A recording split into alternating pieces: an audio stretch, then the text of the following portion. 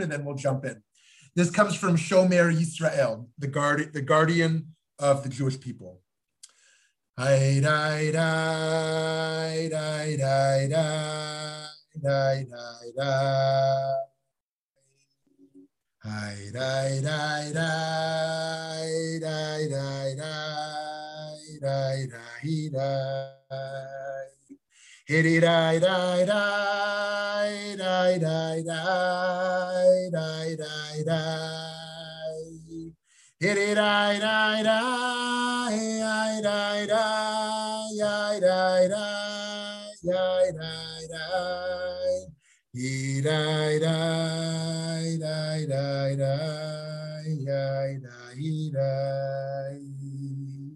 Friends, today is the Rambam versus the Ravid. The Rambam versus the Ravid. Everything the Rambam says, the Ravid seeks to contradict. It reminds me of this old joke. What is the absolute Jewish proof that God exists? It's the very first halacha in the Rambam's Mishnah Torah, and the Ravid doesn't argue with him. So that's an old yeshiva joke, which you might not find funny, but the idea that the Ravid argues everything on the Rambam, and the fact that Rambam says God exists and the Ravid doesn't argue is clearly the proof that God exists. So, friends, is God something or no thing is our debate today. What does it even mean to seek God? Where can we find God? What does that even feel like or look like? Every spiritual seeker craves some kind of contact and connection. We might even say that joy in life, the highest happiness, is found in contact or connection on the bodily, sensual realm, how we think about food, how we think about hugs or kisses or sexual relations. On the emotional, cognitive realm, how we think about peace of mind or being connected to truth or having deep relationships and conversation. On a spiritual level, how we think about connectedness to the oneness of reality. Every spiritual seeker craves this type of contact and connection. In Jewish thought, of course, there's not one soul, but five. The Ruach, the Nefesh, the Neshama, the Yechida, the Chaya, all these different channels towards connection. Friends, is a personal relationship with the divine even possible? Forget just a momentary connection or a sustained meditative connection, but a relationship? If so, can we connect through our flesh and our words? Or must we transcend the body, transcend words, and travel into a different spiritual realm beyond the conscious? Of course, no one knows for sure. Many strains of Jewish thought teach that we know little about what God is.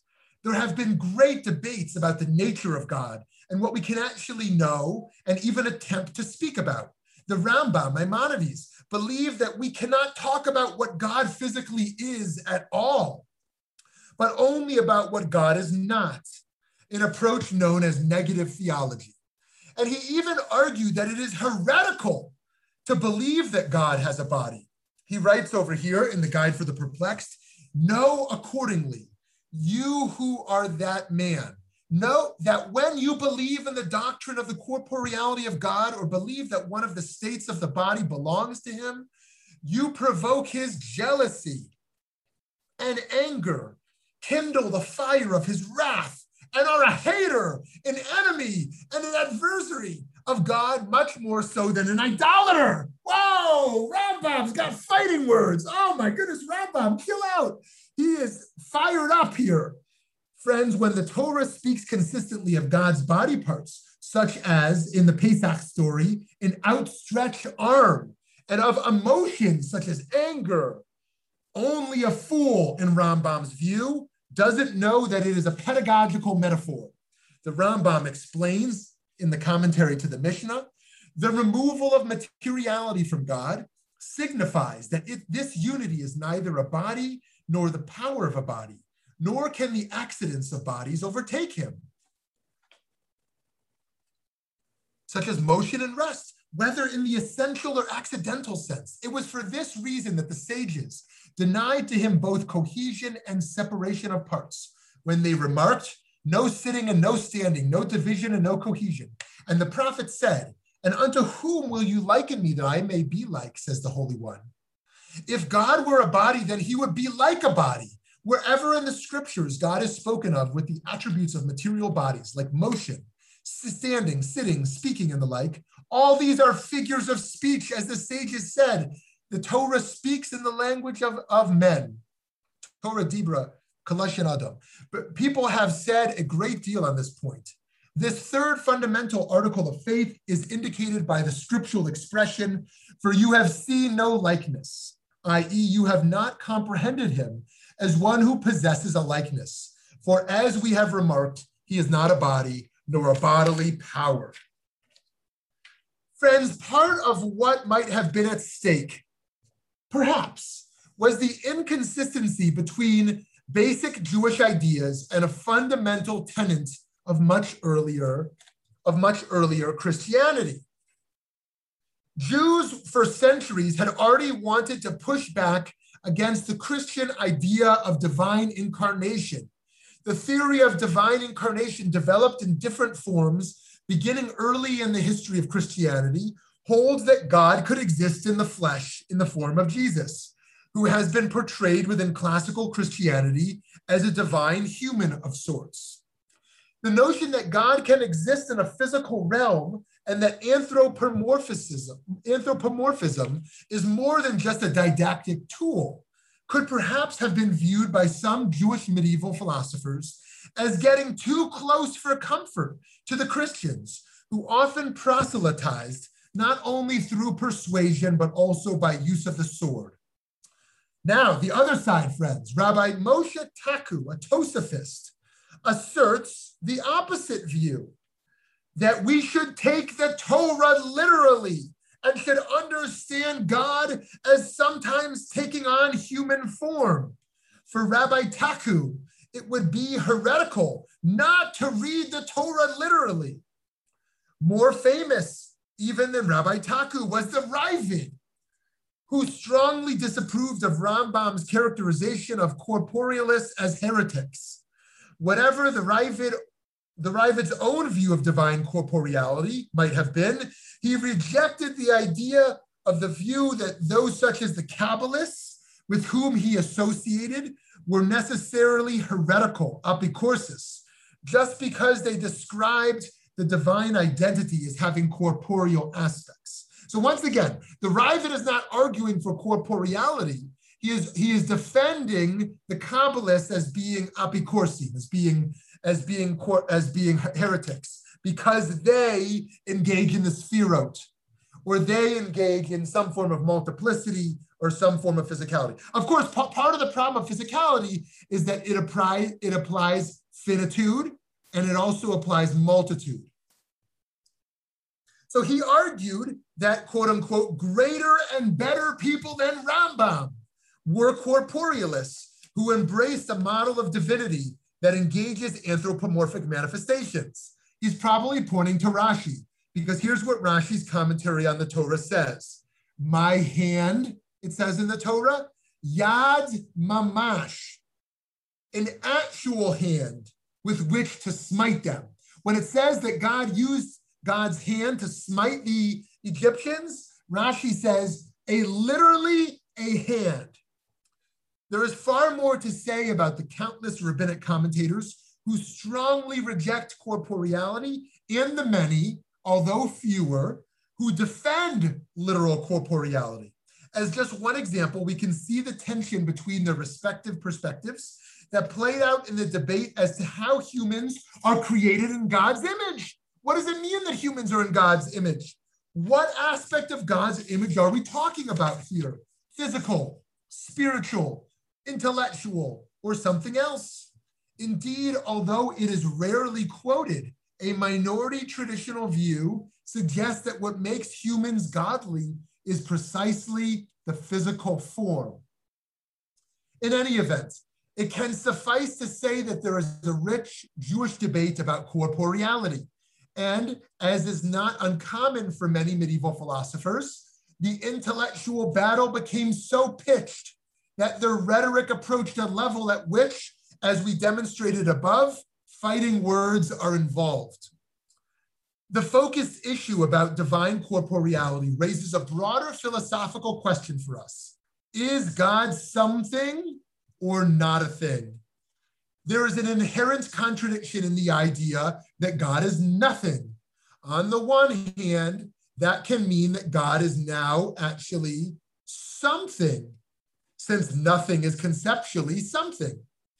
On the other hand, one can say that nothing is no thing, the absence of a thing. Consider the gaps or pauses between spoken words. Are those gaps nothing or no thing? Or are they something? Or consider the taste of the hole in a donut or a bagel. Is the whole of a bagel or a donut something? On the one hand, there's nothing there. On the other hand, the bagel or donut loses its identity without that hole. The hole is paramount to the identity of the bagel and to the donut. A shadow, similarly, requires another object to be cast. Is a shadow then merely the absence of light, or is the shadow something? And the color white, on the one hand, is technically not a color at all. Rather, it is the absence of color. So is white actually no thing? And so the idea of God as something and as nothing is indeed a paradox. In philosophy, we talk about dialetheism, the idea that both sides in a contradiction are indeed true, or at least that they can be true. Of course, even from a dialetheistic approach, some contradictions should be rightly accepted merely as contradictions, where one side must be wrong. Yet others are simply unavoidable contradictions, where both opposites are true. This is the case with statements about the nature of God, a being whose name reflects the actuality of being, even while we cannot begin to grasp what it means to be an entity who existed before any element of the universe had come to be, a deity that we in some way experience and even feel in the physical world, but that we also recognize as not being physical in any way. Basic to Jewish tradition is the recognition of a danger inherent in conceiving of God as a physical entity.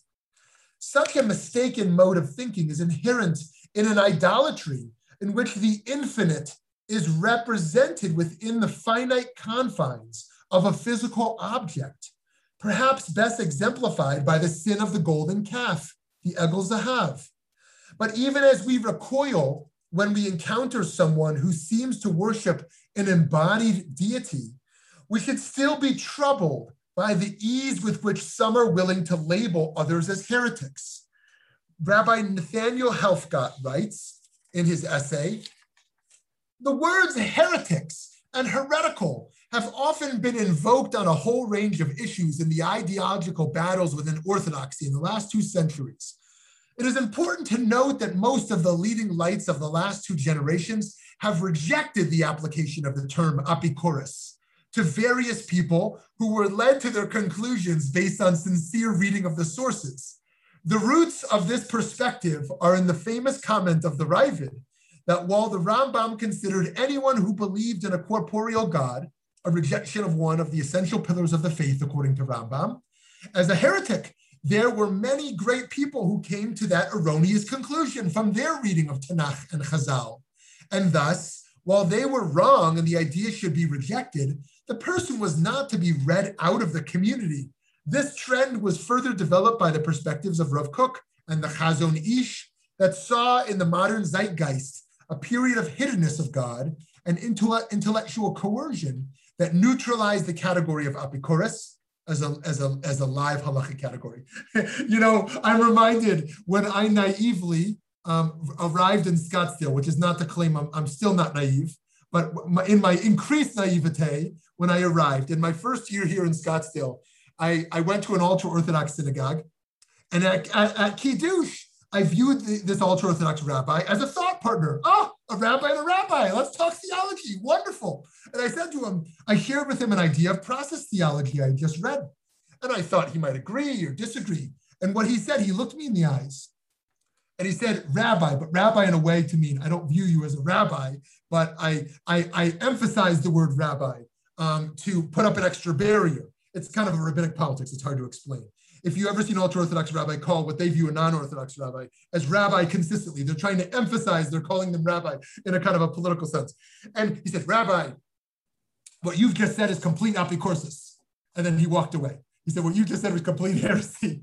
I said, wow, I thought this was a thought partner. And he rejected the thought experiment I had shared with him as heretical and that the conversation needed to end. So friends, indeed, we can appreciate the intensity of belief that leads some people to speak in inflammatory tones about others who disagree with them. But as we come to our own philosophical convictions, we can resolve to talk respectfully as we engage in theological debates. In Rabbi Dr. Daniel Hartman's recent book, which he spoke about at VBM just a few years ago, right when the book came out, he argues we should, quote unquote, put God second. How to save religion from itself. Here he contends that God wants us to make human dignity primary and to view our obligation to honor God as secondary. To apply such an idea here, God would want us to argue theology with a level of respect that makes the first priority of our discourse being about Menschlichkeit. This idea is seen in the shift in the writing and even the thinking of Rabbi Yonah Gerundi, who earlier in his career had a very negative view of much of Rambam's thinking, and who arrogated to himself a license to level ad hominem attacks against him. After seeing that his style of speech seemed to have led to the public burning of the Rambam's books, which in turn might have helped to bring about the public burning of many copies of the Talmud, Rabbi Yonah humbly repented and resolved to seek penance for speaking harshly about the Rambam. And in the 20th century, the Chazon Ish would argue that since the presence of God in the world was not evident to his contemporaries in the way that he was apparent at Mount Sinai, observant Jews should no longer view non-observant Jews as heretics, he argued. That view of thinking would apply, he argued, to those who knew God, yet still rejected him, in his view. In his time, which was basically our time, relatively speaking, he argues many grow up having no understanding of or relationship to God at all.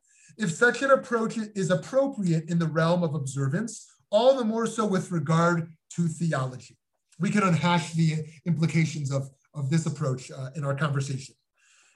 Friends, we should channel our fervency in our fighting over the nature of God in interreligious and intra-religious conflicts towards searching more deeply for God. One more comment before we go to Deepak Chopra, which is that I would love if we fought over theology. Today we fight over political ideology, we fight over political denominationalism, we fight over Zionism. I would love if we got so fiery about theology again, of course with limits. Okay, Deepak Chopra. He says, everything we experience as material reality is born in an invisible realm beyond space and time, a realm revealed by science to consist of energy and information. The invisible source of all that exists is not an empty void, but the womb of creation itself. Something creates and organizes this energy. It turns the chaos of quantum soup into stars, galaxies, rainforests, human beings, and our own thoughts, emotions, memories, and desires. It is not only possible to know this source of existence on an abstract level, but to become intimate and at one with it. When this happens, our horizons open to realities. We will have the experience of God. And so even while we search for divine connection, we should recall what the Kutzker Rebbe said famously, that we are all lying. We are all imposters, the Kutzker Rebbe said.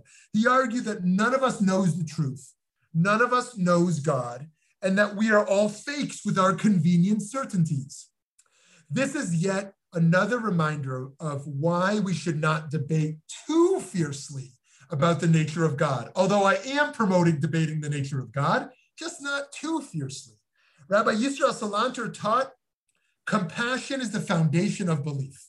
For a person who isn't compassionate, even the belief in God is a kind of idolatry, right? So he's saying we should debate theology, but if we do so without compassion, that belief of God is itself idolatrous, because compassion, if we believe in God in Judaism, that means that belief is so infused with compassion in all of our discourse. So rather than debate God, we should become godly. And so we can, to conclude, can we still appreciate the medieval debates as such? The nature of theology in the medieval era might have been different than it is today, but we can still draw inspiration from the fervent battles for truth in which giants of thought such as the Rambam and the Ravid engaged. We can and perhaps must read the words that they used to describe their respective conceptions of God, and empowered by the energy of their faith, go on to defend the existence of God through our actions. So friends, that is my presentation for debate 4, and I'm now going to pause. And I see a first question here in the chat from Michael, or it might be from Jenny. Raise your hand, which one of you wrote that? Okay, Mike. A question is, did God create humans, did man in his or her image, or did man create God in man's image? Okay, I love it. And I'll share with you a brilliant Hasidic insight that emerges here. So of course, the modern psychologists argue, of course, humans created God in our own image. Everything we create in our own image, all of human projection emerges from the subjectivity of the mind. And thus many of them, in fact, I recently read that only 25% of scientists themselves embrace some form of theism. In any case, psychologists in the soft science also understands we know nothing of God, thus there's probably an atheistic commitment because we ourselves create God in our own image. Now, the Hasidic thinkers, or the particular ones I'm relating to here, agree. They agree that humans are created in the image of God, and then they agree that God is created in our image, because of course God is. How could God not be? But then they say, the projection of God that emerges from the human mind is itself true because that projection emerges from our own Tselem Elohim. The projection emerges from our own godliness, and thus it is itself a divine projection, and thus it represents truth. And so he says, yes, both are true. It is true that humans are created in the image of God. It is true that God is created in humans' image, and it is precisely the first theological commitment which qualifies the psychological commitment as such that brings the two together. So thank you for that great question. So, okay, let's hear from someone else.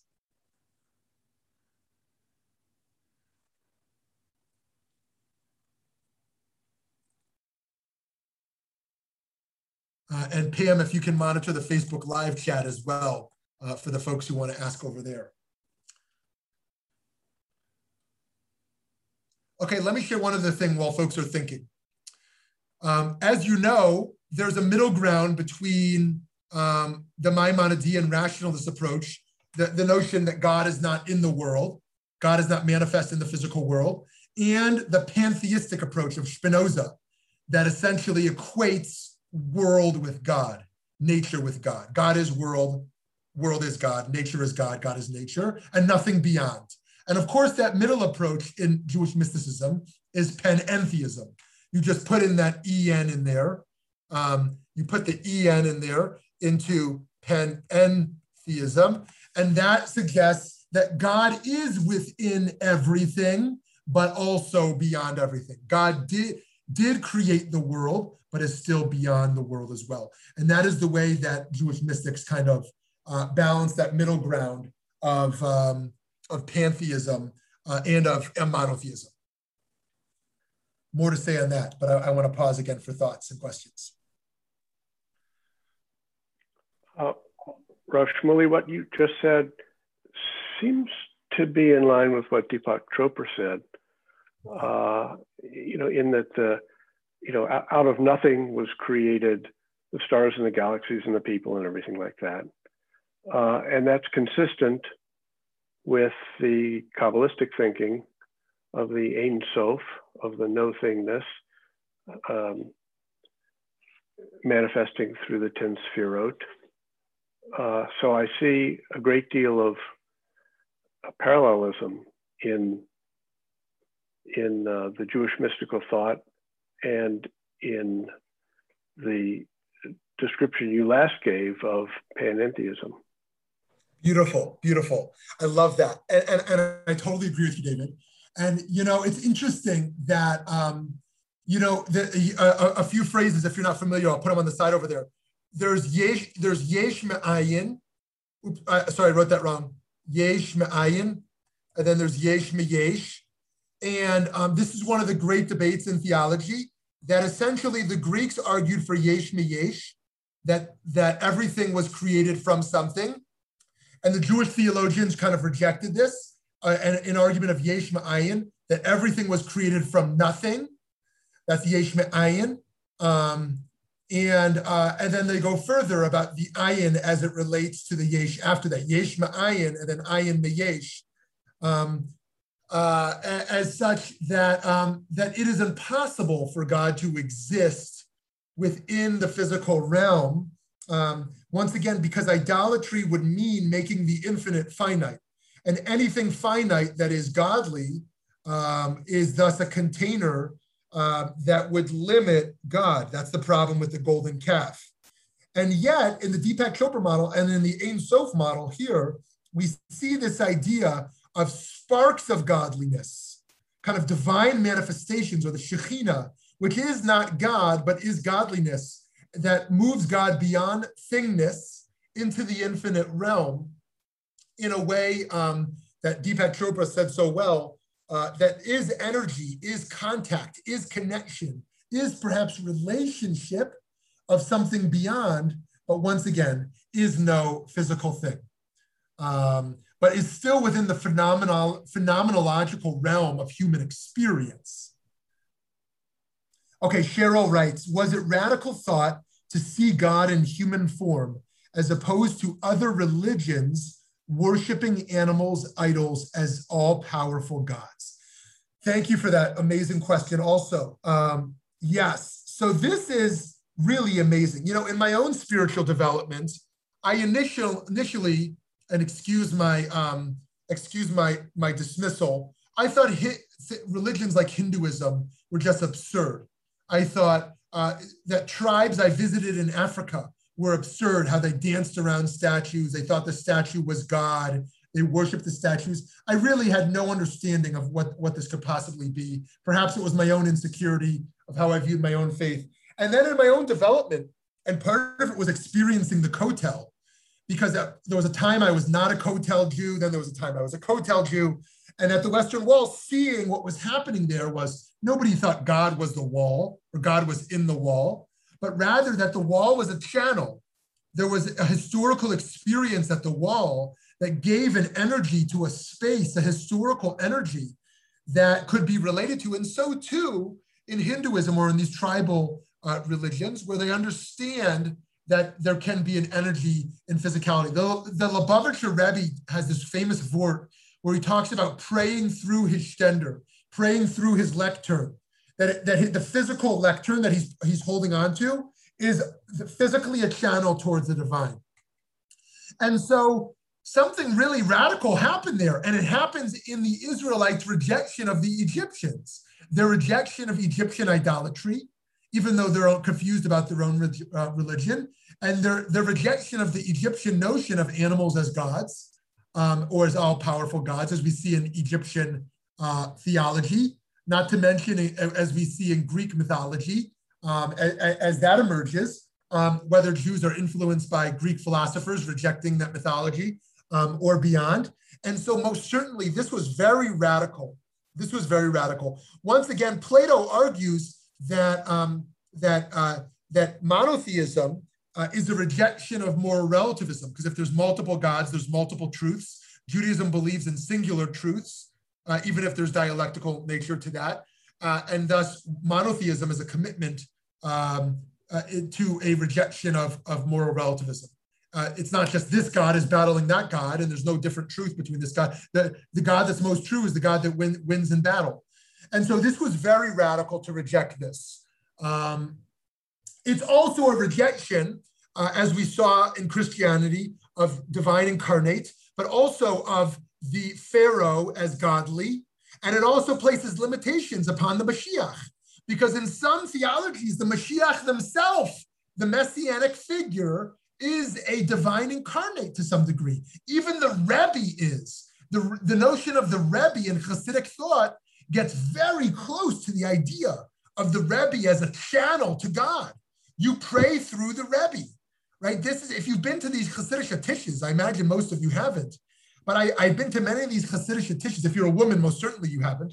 But many of these Hasidic tishes I've been to in the old city of Jerusalem or beyond, hundreds of Hasidic men in bleachers and the Rebbe at a table in the center. They are literally davening through this Rebbe as a channel in a way that we think of as Christian. So Stan writes, Elie Wiesel said that God was suffering with the Jews in the camps. How do we maintain our faith in a God who suffered with us, but was unable or unwilling to relieve us from suffering? I love it, Stan. This is debate number 8. Class number 8 is going to be theodicy, and it's going to be Elie Wiesel putting God on trial. It is Abraham versus God. It is Job versus God. It is Elie Wiesel and those in his concentration camp putting God on trial. That is going to be debate class number 8. So thank you for that. This will be very crucial. And of course, it intersects with our conversation today.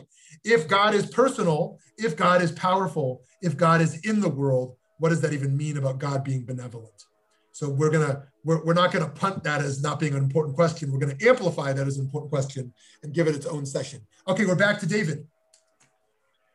So Gershom Scholem was a 20th century academic and writer about modern mysticism, wrote in his book called Modern Trends in Jewish Mysticism. He likened the Ein Sof to the sap of a tree and the tree to the universe. So in other words, the Ein Sof, the source of everything, flows through and manifests itself. It flows through the universe, sort of as the sap flows through a tree, and manifests itself in the trunk, the branches, the leaves, the fruit of the tree. So in the way that we've been talking, we would say, well, all the things in the universe are the manifestations of the tree. They're all different. The fruit is different from the leaves, which is different from the branch, and the thorn, and all these different things. Those are all of us and everything in the universe that is different. But what are we comprised of? Says Scholem, we're comprised of the sap. In fact, we are the sap. We just, in our manifest form, we look different. And so,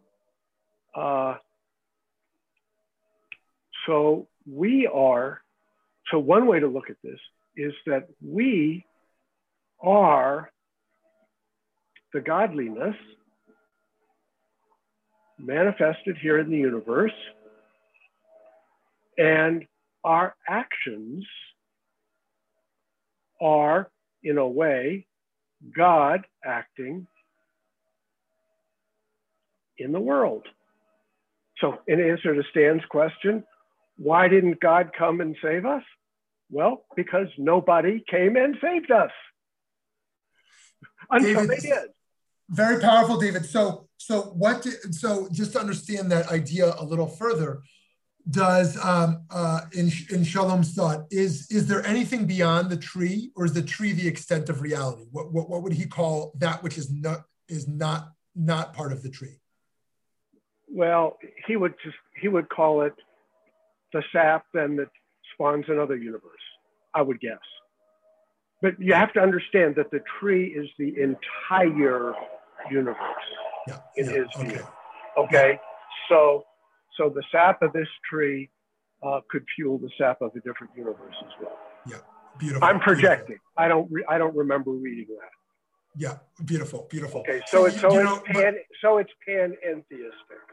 Yeah, love it. One of my favorite lines of Gershon Shalom, I'm sure you've heard it before, David, is when people ask him if he believes everything he records from the Kabbalistic tradition, and he says, "Narishkeit is narishkeit, like silliness is silliness, but the study of narishkeit is scholarship." I love that line, which is to say, some things he doesn't believe, but the study of things he doesn't believe is scholarship, right? In any case, it's very insightful what you shared there, and I thank you for that. And what part of what I want to promote here is I want us to think about God more. I want us to debate about God more. I want us to study this. I don't want us to just fall into simple dogmas, either that there's no God or God looks like this. I want us to think about this more. I think there's so much more. I think this is where Jewish education failed us. It gave us no God education. We received Israel 101, Hebrew 101, anti-Semitism 101, how to learn from the Torah 101. And we were given no spiritual imagination to have any kind of discourse for this. And in talking about it, debating it, I want us to have tolerance and think about, not fall back into the old tropes of heresy, blaming, and the like. And I think that this is a contribution that Jews can make to the world. I think Jewish theology is remarkably broad. When as everyone famously says, oh, the student went to the rabbi and said, I reject God. And the rabbi says, well, tell me about the God you believe in. And he says this and that. And the rabbi says, I also reject that God, right? So, which is to say that the realm of Jewish theologies is so broad that we can be atheists, so to speak, by rejecting multiple accounts of what God is, and then find our own theology that does speak to us. And I think that theology is much broader. And I would love to see us have brainstorming sessions, think tanks, again, to think about God education. Okay, to go to Michael's comment here. Is the search for God part of our search for meaning in the infinity of time and space? I absolutely think so. I think that's an amazing question. And I think that our search for our own connection to eternity, our own philosophical understanding of infinity, our fundamental relationship to time and space, to me is fundamentally a question also about the bonfire that our spark returns to. It's fundamentally a question of what is the reality beyond the objective reality we experience and beyond our personal subjective reality that we encounter. What is the unreachable beyond what we can reach for, the unknowable beyond what we know? And I think we can do more than just say we don't know it. I think we can have humility to say we don't know it, but then I think we can learn from different perspectives, from text and from conversation and from spiritual experimenting to add more data to that which we don't know. So what I want to push back against is the 15-year-old, and I'm no beef with the 15-year-old. 15-year-olds are great, who looks out the window of the school bus and says, "Is there a God? Nope." Like kind of based on nothing, like I don't really have data, or this is the fad of my day, I'm going to reject it. Towards something that embraces, as Mike is saying there, with the ultimate human searching for meaning. Yehuda, I'm putting you on the spot. I want to hear from you, Yehuda. I know you're engaged in New Age renewal Judaism. I wonder how you're thinking about this question, if you're comfortable sharing.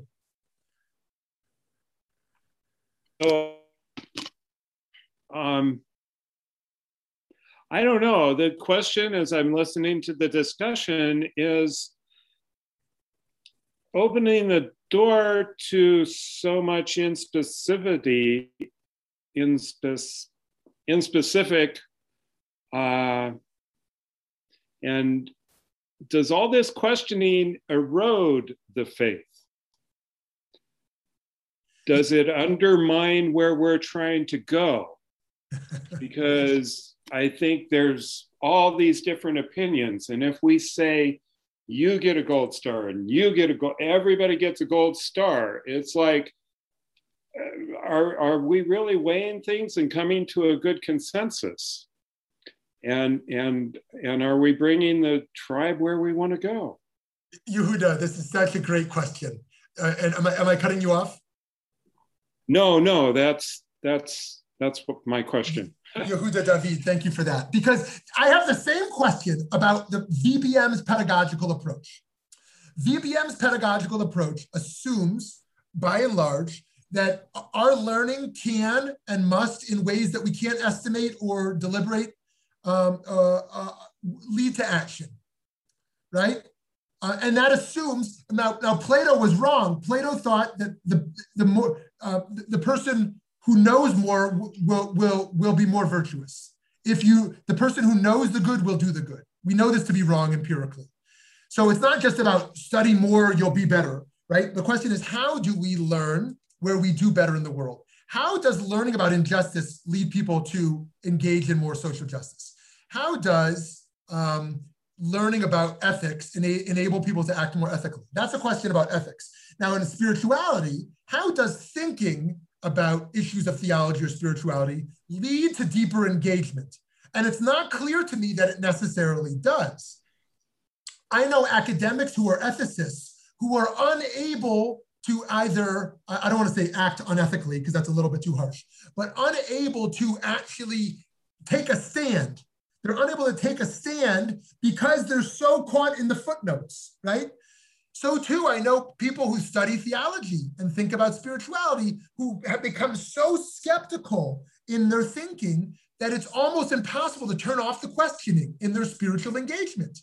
So I think you're exactly right to ask the question, which is, how do we cultivate an intellectual experience alongside an activist experience? How do we cultivate an intellectual experience alongside a spiritual commitment in a way that they enhance each other rather than diminish each other?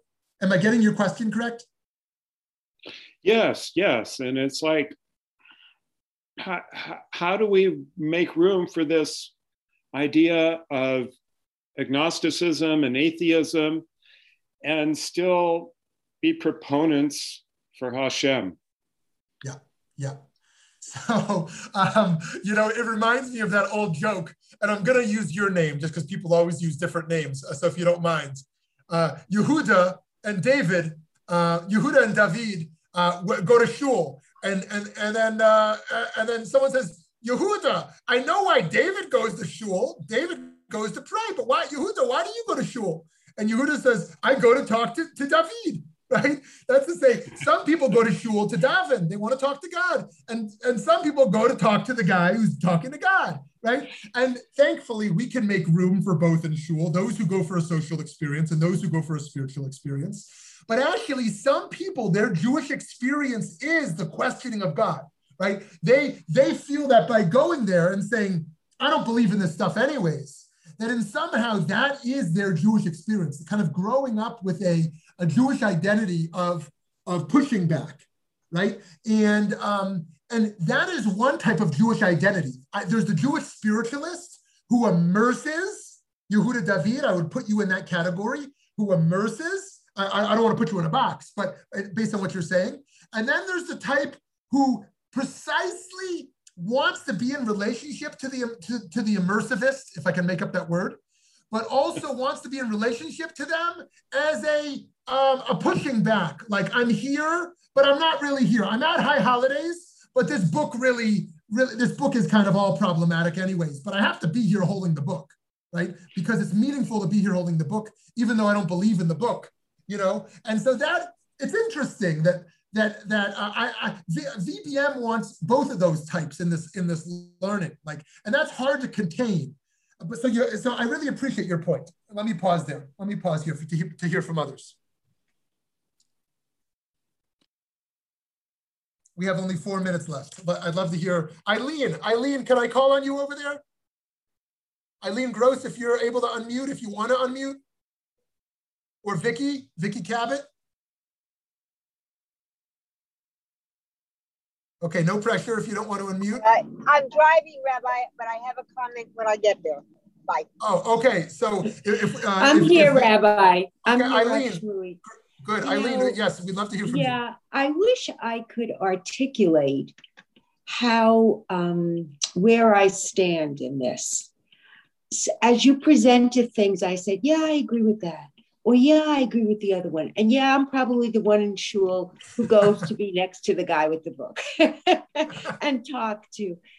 It's just, and sometimes I feel like I have the same philosophy I had as a 10-year-old. And I'm still, when bad things happen to good people and all of that. So I think what's remarkable for me in Judaism is our ability to have discussions like this. Yeah. And that, I think that pleases God. Thank you. Thank you, Eileen, for that. I love that. I love that. And, you know, to go back to the synagogue politics for a moment of both sides, there are people who adamantly believe the sanctuary should be a quiet place. We're here to pray. Get the people quiet. The rabbi should quiet down the people who are schmoozing, kick the kids out of the room, go put them in the kids program. This is a place to connect to God. I know other people think the sanctuary should be a loud place. If people want to talk, that's what they're here for. Let them talk. The kids should be in the room also, because this is how they're going to learn what's going on. And I think both of those sides have merit, and different synagogues should have an identity of both sides. We should have spiritual synagogues that really embrace quiet, other places that embrace kind of the social dimensions. And as Eileen said, this and this, they're both the words of the living God. Vicki, have you arrived or are you still driving? I have arrived actually just now. And oh, good. So you'll be our last question, a question or comment. But no, this isn't a question, it's a comment that I just, or maybe throw it out to the group, that I felt that your metaphor of the hole in the donut and the hole in the bagel was exceedingly, it made me think a lot about things, about what is and what isn't, and what is and what isn't, correct? And where things come from, and the notion of having to have space in our lives, because I think that's some of it for me, to be able to reflect or to be meditative or whatever, is meaning there's space inside you, space in your head, and that whole notion of space and emptiness, I think, is part of our understanding. I love that. I love that. Thank you so much. You know, I was debating whether or not to include that. I was this close to cutting out the donut and bagel part because I thought it might seem too trivial of an example.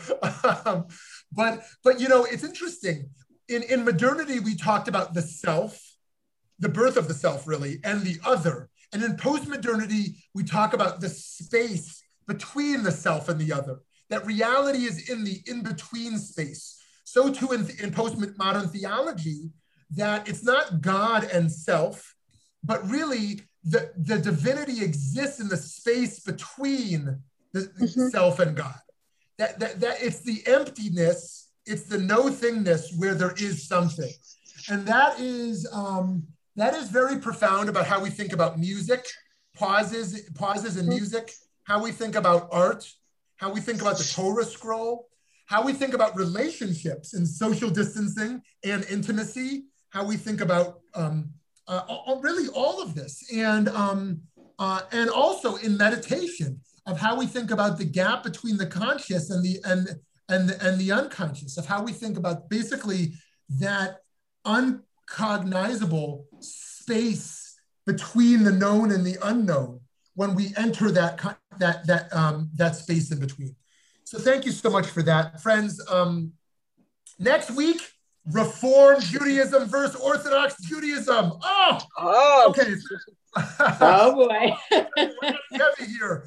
Of course, we're not wishing to minimize one or the other. We're just going to look at the historical debates and kind of what's at stake there.